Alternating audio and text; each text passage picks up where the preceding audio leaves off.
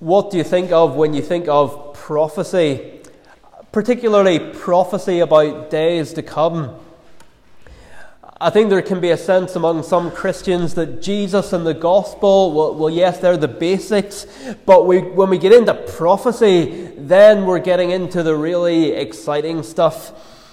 And so you have interpretations of the book of Revelation that see it describing Russian attack helicopters and the American military and people getting barcodes stamped on them that they have to get scanned and lots of other things that would have meant nothing to anybody in the whole of church history before the second half of the 20th century. But are those the kind of themes we should expect biblical prophecy to focus on?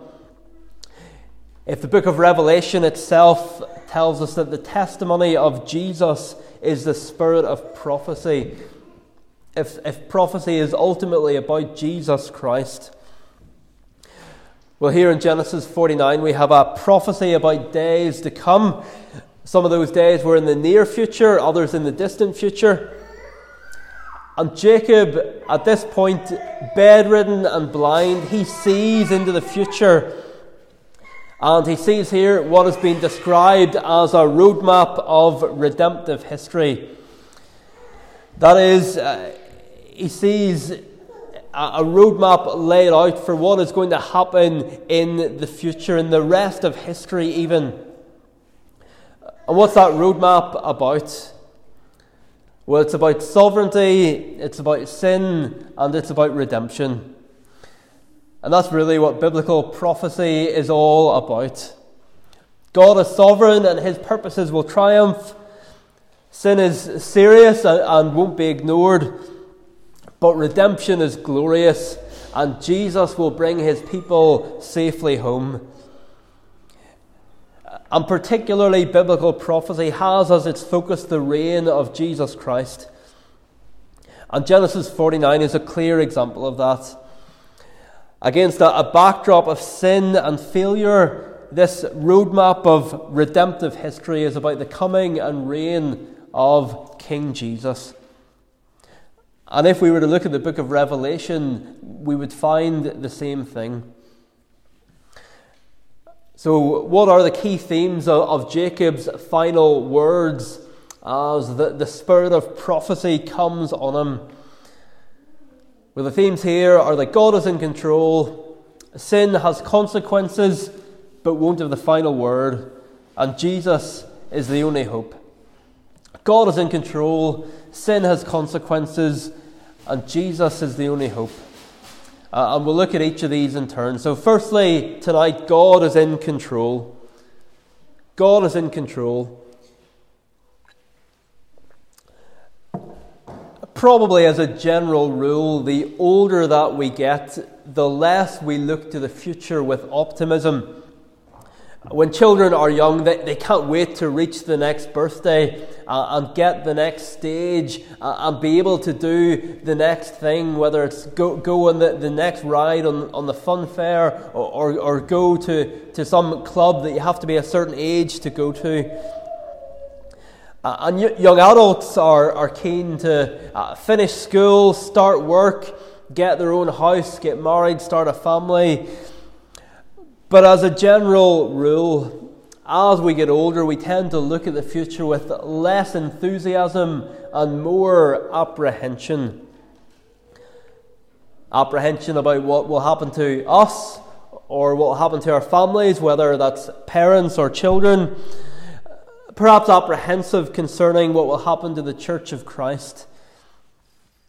But here, the elderly, dying Jacob is given a vision of what will happen way into the distant future. And that in itself should be such a reassuring thing for us. The fact that Jacob sees the future planned out tells us that there is a plan. It tells us that the future isn't random, that it won't be left to the whim of evil men or of Satan, but God is in control. It's important to understand the what Jacob is saying here isn't primarily about what will happen to his 12 sons in their lifetimes. Even verse 28 there, all these are the 12 tribes of Israel. But Jacob is talking here about the future of the tribes that will come from these sons. He's mapping out the future of God's people.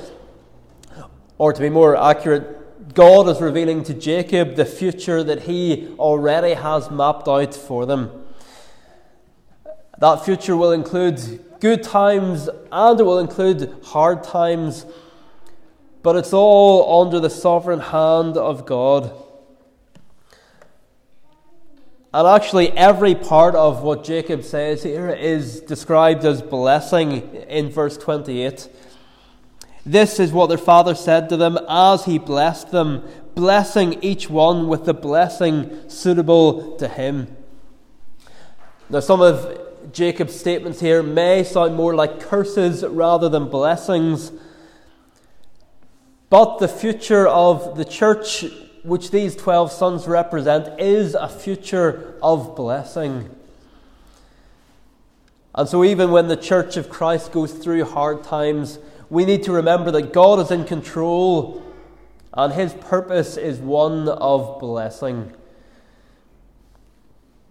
Take persecution, for example. Attacks on the church, and they are, in one sense, from the pit of hell. They come from Satan, and yet they're also under God's sovereign control. Remember how a month or so ago we looked in the book of Acts at Saul's animal-like persecution of the church. And we saw at the time how that was a fulfillment of verse 27 here, where Benjamin is described as a ravenous wolf. And both Saul in the Old Testament, King Saul, and Saul in the New Testament, they were ravenous wolves persecuting God's true people. And yet, just as the tribe of Benjamin is blessed here, so the New Testament Saul, who came from the tribe of Benjamin, he experienced untold blessings when God intervened in his life and he put his faith in Jesus Christ. So the primary reference of these prophecies isn't to the individual sons, but to the tribes who will come from them.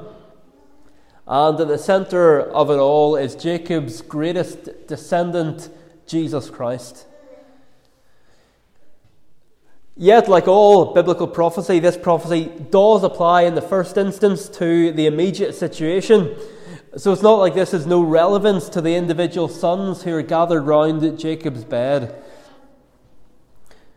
As we get older, one of the things that can cause us anxiety is what the future will look like for our children. But here Jacob can have confidence that his children's lives are mapped out too. Jacob could have the confidence that it will be true of their lives, just as it will be true of all of our lives, that as Psalm 139 puts it, in your book were written every one of them, the days that were formed for me, when as yet there were none of them. So as Jacob looks into the future, or rather as God reveals the future to him, the first thing he sees is that God is in control. God is in control. Now that's not something that any of you are hearing for the first time tonight. But we can't be reminded of it too much, can we? As we watch the news, as we look at the world around us, whatever happens, God is in control. But does that matter that how we live doesn't matter? If everything is mapped out, are we just playing a predetermined role? Is God's sovereignty the same as fatalism? Do our choices not actually matter? Well, as we'll see from our second point this evening, that couldn't be further from the truth. So this roadmap of the future tells us that God is in control, but it also tells us that sin has consequences. Sin has consequences. this chapter of Genesis teaches very clearly both God's sovereignty and human responsibility. Yes, God has the future mapped out, but because of their own personal sin, none of Jacob's oldest 3 sons are going to inherit the blessing of the firstborn. Look at the blessing on Reuben in verses 3 and 4. It seems to be heading towards a glorious climax. Reuben, you're my firstborn, my might, and the firstfruits of my strength, preeminent in dignity and preeminent in power. Surely the next line is going to say that Reuben, this firstborn, preeminent son, is going to be the leader of the tribes. Reuben himself was no doubt expecting that. But what comes next would have been devastating for him. Verse 4, unstable as water, you shall not have preeminence. What a shock for Reuben. I imagine he's like someone who has been invited to an awards night and turns up with the assumption that he is a shoo-in for one of the main awards. And when the time comes for the winner's name to be announced, it's like that person is standing to their feet, just waiting to walk forward and get the prize. But as they're halfway to standing up, they realize to their shock and to their horror that someone else's name has been announced. So Reuben doesn't get what he's hoping for. Instead, he gets that terrible label, unstable as water. What a tragically accurate label for many people. Unstable as water.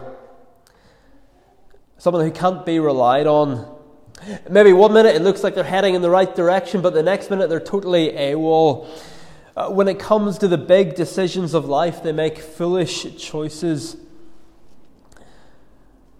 And for Reuben, the particular sin which costs him the birthright was sleeping with his father's concubine, committing adultery with Bilhah. We read about that back in chapter 35, and as we saw at the time, that probably wasn't first and foremost an act of lust. It was more likely an attempt to undermine his father and take his authority from him, to snatch Jacob's authority while Jacob was still alive. Just as Absalom would later sleep with David's concubines. It's more a political thing than a lust thing. But whatever the reason for it, it doesn't change the fact that this is sexual sin, a form of incest even. And the testimony of the Bible, which is just backed up by human experience, is that sexual sin is deadly. It ruins lives here on earth. And God's word is clear that unless repented of, it will bring eternal damnation. Marriage is meant to be an illustration of the relationship between Christ and his church. And sexual sin is an attack on that picture. It's to spray paint all over that picture that God has given us. And so Reuben, who in a sense would have got the blessing if he had just done nothing, because he tried to force things and steal it before it was given to him, he loses it. And so with Reuben passing out, who is next in line for the blessing? Well, it would be Simeon, followed by Levi. It would pass down to the next oldest. But these brothers too have blown any hopes that they might have had. Back in chapter 34, after their sister Dinah had been raped, these two brothers had gone on a cold-blooded, murderous rampage. And now they're facing the consequences. And in fact, the language of curse is used here in this verse instead of blessing. Verse 7, cursed be their anger, for it is fierce. Though interestingly, they themselves are not cursed. these two sons, they are not cursed. They still remain within God's blessing, but they won't inherit the birthright. And all three of these brothers are now facing consequences for sins that they thought they'd got away with. When Reuben went into his father's concubine, we read that Jacob heard of it, but he didn't say anything, as far as we're told. Jacob did rebuke Simeon and Levi at the time, which was probably all that he could do. But they shrugged off his words and justified their actions. But there is a day of judgment coming for all of us.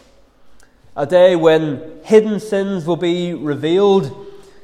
A day when sins that we have been rebuked for but not repented of may come back to haunt us.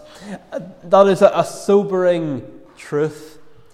Sins, perhaps long forgotten, even by us if we're outside of Christ, will be brought back. But this is at the same time a reassuring truth, reassuring if our trust is in Christ and if those sins have been dealt with at the cross. Because it reassures us that just because people seem to get away with things on earth, it doesn't mean they'll get away with them forever. A day of reckoning is coming. Outside of Christ, the fact that there's a day of reckoning coming, it isn't good news for anyone. And if we are believers tonight, well, it's not a reason for vindictiveness for us, but it is a reason not to despair. Sin has consequences. You know, Putin may be charged with war crimes, but even so, do we imagine that he would ever face punishment for those things? Well, not on earth, but one day, if he doesn't repent.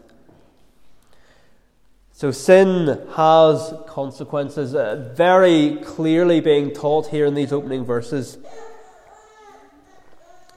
Sin has consequences. And we could leave it there, and that would be true. But it's not the whole truth, is it? Because the testimony of God's word is that where sin abounded, grace abounded all the more. And we see this particularly in the tribe of Levi. Look at the last two lines of verse 7. Speaking of both Simeon and Levi, I will divide them in Jacob and scatter them in Israel. Now, in the context there, we read that purely as judgment. And for Simeon, this dividing and scattering was certainly one of judgment. We see from the books of Joshua and Chronicles how part of Simeon's inheritance was among the tribe of Judah and part of it was among Manasseh, as well as Ephraim and Naphtali. As one commentator puts it, the tribe of Simeon really just disintegrated. If you wanted to go and look for the tribe of Simeon, you would only find bits of it scattered among the other tribes. So this prophecy came true for Simeon. It also came true for Levi, of course, but in a very different way, in a glorious way. The tribe of Levi was scattered among Israel, but that's because this tribe was chosen to be God's priests. And there's that lovely phrase repeated again and again in the Old Testament that the tribe of Levi were given no inheritance because the Lord was their inheritance. And you see it, for example, at the very end of Joshua 13, if you want a reference. The Lord was their inheritance. Where sin abounded, grace abounded all the more. The tribe of Levi is a powerful example that the sin of a father can be overcome by God's grace. That we're not doomed to repeat the mistakes of those who've gone before. That it is possible to break out of a pattern of generational sin. That even like Jonah in Nineveh, God's pronouncement of judgment is itself an invitation to repent before the judgment falls. If God just wanted to punish people, He wouldn't give us judgment in His Word. The very reason that He gives us judgment, and sometimes chapters and chapters of judgment, is so that we would turn. With the judgment is coming an opportunity to respond rightly to it. People say, I don't want to read about judgment, but actually there's always grace as well. There's always the opportunity for people to respond.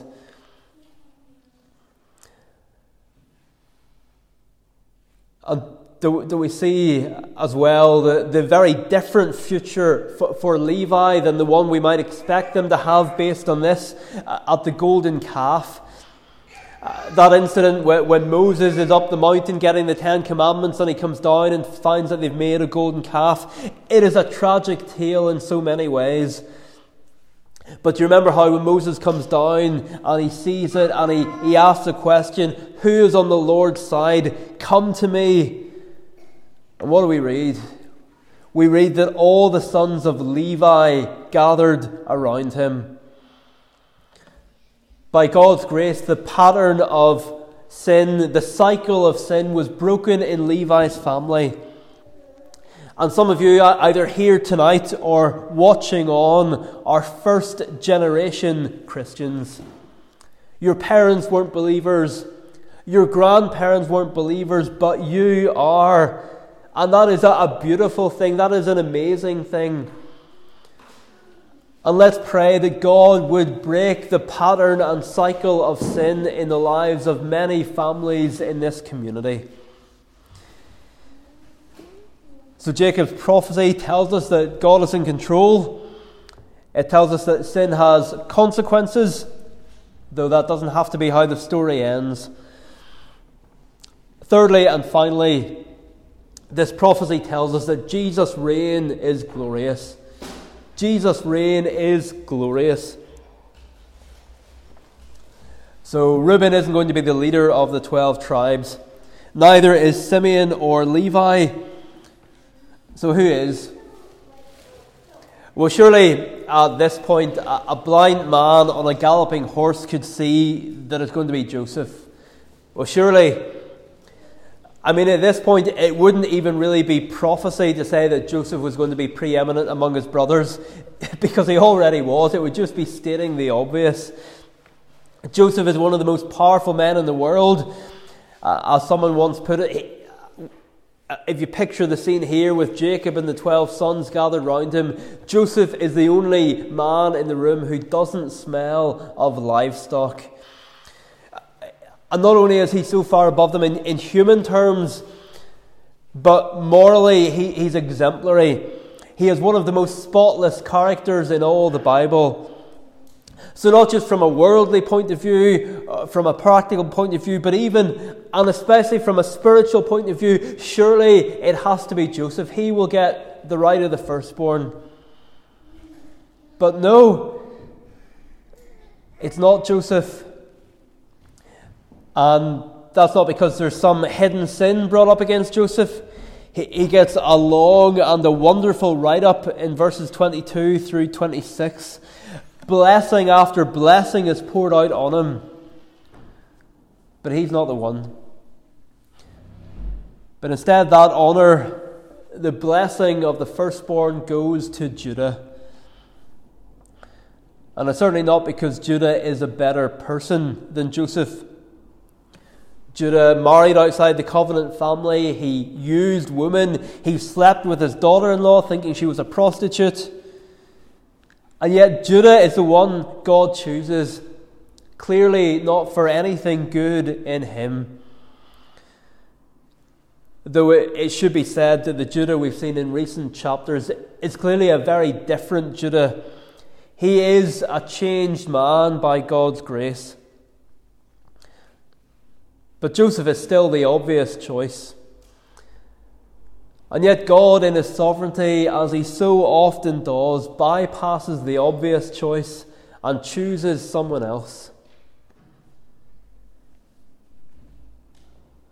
And surely Judah would have been humbled as he looked at Joseph and Joseph's splendor and glory and the character of Joseph and how Joseph had been faithful under trial for so long, surely he'd look at Joseph and he couldn't be anything but humbled that God had chosen him instead. And should that not be how we look at unbelievers? People who in many ways are perhaps better people than we are, and yet God has chosen us rather than them. But for not salvation here, but for the right of the firstborn, it goes to Judah. And so for our time that's left tonight, we just want to look at what's prophesied about Judah from verses 9 down to verse 13, or down to verse 12, because it points far beyond Judah to the Lord Jesus. After all, the Lord Jesus is the one who all prophecy is ultimately about. I quoted at the beginning that verse in Revelation 19 where it says, the testimony of Jesus is the spirit of prophecy. And the New Testament scholar Tom Schreiner explains that verse as telling us that prophecy points to the centrality of Jesus and his majesty and greatness. What's prophecy? It's not about Russian attack helicopters. It's about the centrality of Jesus and his majesty and his greatness. And that's certainly what we see in verses 9 to 13, the centrality, majesty and greatness of Jesus Christ. And the first thing we see in verse 8 is that Judah's brothers will praise him. And that is clearly speaking primarily of someone far greater than Judah, someone who isn't even a mere human, but someone who is praised because he is God as well as man.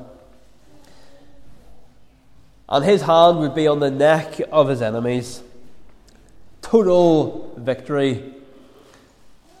And is that not what the book of Revelation is about? To quote the titles of some helpful books on Revelation, it's about the triumph of the Lamb. It's about the fact that the Lamb wins.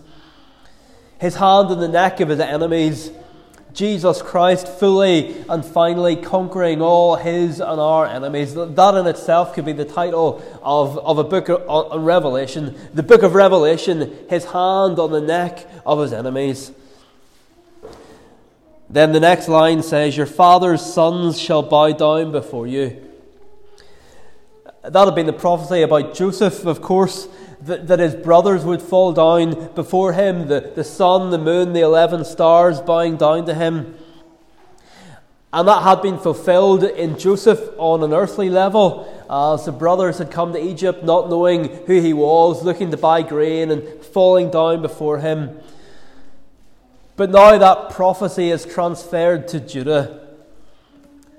And the prophecy is that the other tribes, God's people, will fall down in worship before him.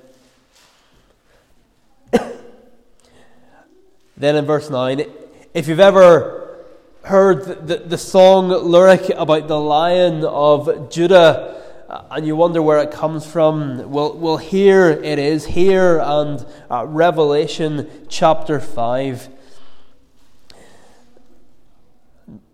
Jesus is described as the lion, the most powerful of all the animals, the king of the beasts. And the verse ends with those words, who dares rouse him? Who would mess with this king? What sense do we have of the majesty of Jesus Christ? In 1755, the American minister Samuel Davies was in London, and great crowds were coming to hear him. King George II heard of him and invited him to come and preach in his chapel. Davies accepted the invitation and preached to the royal family and many of the nobility. But during the sermon, the king would quite often speak to those around him. They would give a little smile in response. And so Davies stopped preaching and he looked sternly in the direction of the king. Then he started preaching again, but the same thing happened again. And so Davies stopped again, and he said, "When the lion roars, all the beasts of the forest tremble. When King Jesus speaks, the kings of the earth should keep silence." Do we have a sense that this is the King into whose presence we come tonight?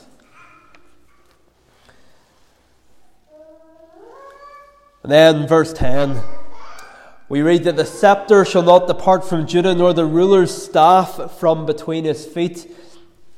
By the way, boys and girls, a scepter is a type of staff that a king held in his hand. So a scepter, it won't depart from Judah, nor the ruler's staff from between his feet until what? Well, this is where things get a little bit tricky. Perhaps the hardest part of Genesis to interpret. Clearly what we have here is a prophecy about the coming of the Lord Jesus. But there are three main options of how we understand what the verse is saying, which the footnote in our church Bibles will explain. It'll give you the different options at least. We can read it either as saying until Shiloh comes. That's a reading that has puzzled commentators from the very beginning, as we don't know what the word Shiloh would be meant to mean here as a description of the Lord Jesus. Or we can read it as saying the scepter will not depart until tribute comes to him. That's what the ESV goes for here. And that is the advantage that it accepts the Hebrew text as it is. And it does seem to provide a nice parallel with the last line. So that the tribute coming to him would be another way of saying the obedience of the peoples. Tribute, obedience in parallel. So those are two options. Or another option, we could interpret it with many of the early versions of the Bible. Speaking of like early versions in other languages, not English versions, we could interpret it as saying the scepter will not depart until he comes to whom it belongs. That's also a traditional Jewish understanding of the passage. And in that case, the verse would almost be picturing a scepter being passed down from one generation to another until the one to whom it belongs arrives on the scene. But the big picture here is that Judah will be the ruling tribe in Israel, that God's king on earth would be from the tribe of Judah until the true king who would come from Judah would be born. And he is the one who the peoples would obey at the end of verse 10. Not just the people singular who would be the people of Israel, but the peoples of the earth. And then verse 11, it talks about the abundance of Jesus' reign, binding his foal to the vine and his donkey's colt to the choice vine. None of us have probably ever tied a donkey to a grapevine. It's not actually a thing that anyone would choose to do unless you had an unlimited amount of grapes, because if you tie your donkey to the vine and you leave him and come back, you're not going to find many grapes left. And so it's talking about the abundance of Jesus' kingdom, that there will be so much that you could tie a donkey to a vine and it wouldn't matter, because you're not going to run out of grapes. And the talk about wine and the blood of grapes in the rest of the verse may be just another way of talking about abundance, wine being used like water perhaps. Though there may also be a reference here to the trampling down of his enemies, which is an image used in the book of Revelation of the winepress of God's wrath. And in fact, both meanings may be meant here. As one commentator puts it, to his own this one will bring joy and fullness. To those who reject him, he brings terror. To his own he brings joy and fullness. To those who reject him, he brings terror. Jesus' reign is glorious for his people. But his reign wouldn't be glorious for his people if his enemies went unpunished, if evil men still roamed the new heavens and the new earth. So, some of the details in this chapter are not clear, which is also true of other parts of biblical prophecy. Beware if people are completely certain about the tiniest little details. But the big picture is certainly clear. God is in control. Sin has consequences. And yet sin won't have the final word, because there is a ruler coming from the tribe of Judah. For them coming the first time, for us coming back. His kingdom is already glorious, and his full and final reign will be beyond our wildest dreams. Amen. Well, we'll sing in closing from Psalm number 78. Psalm number 78, which takes up some of the themes of this chapter. Psalm 78a, singing 23 to the end on page 176.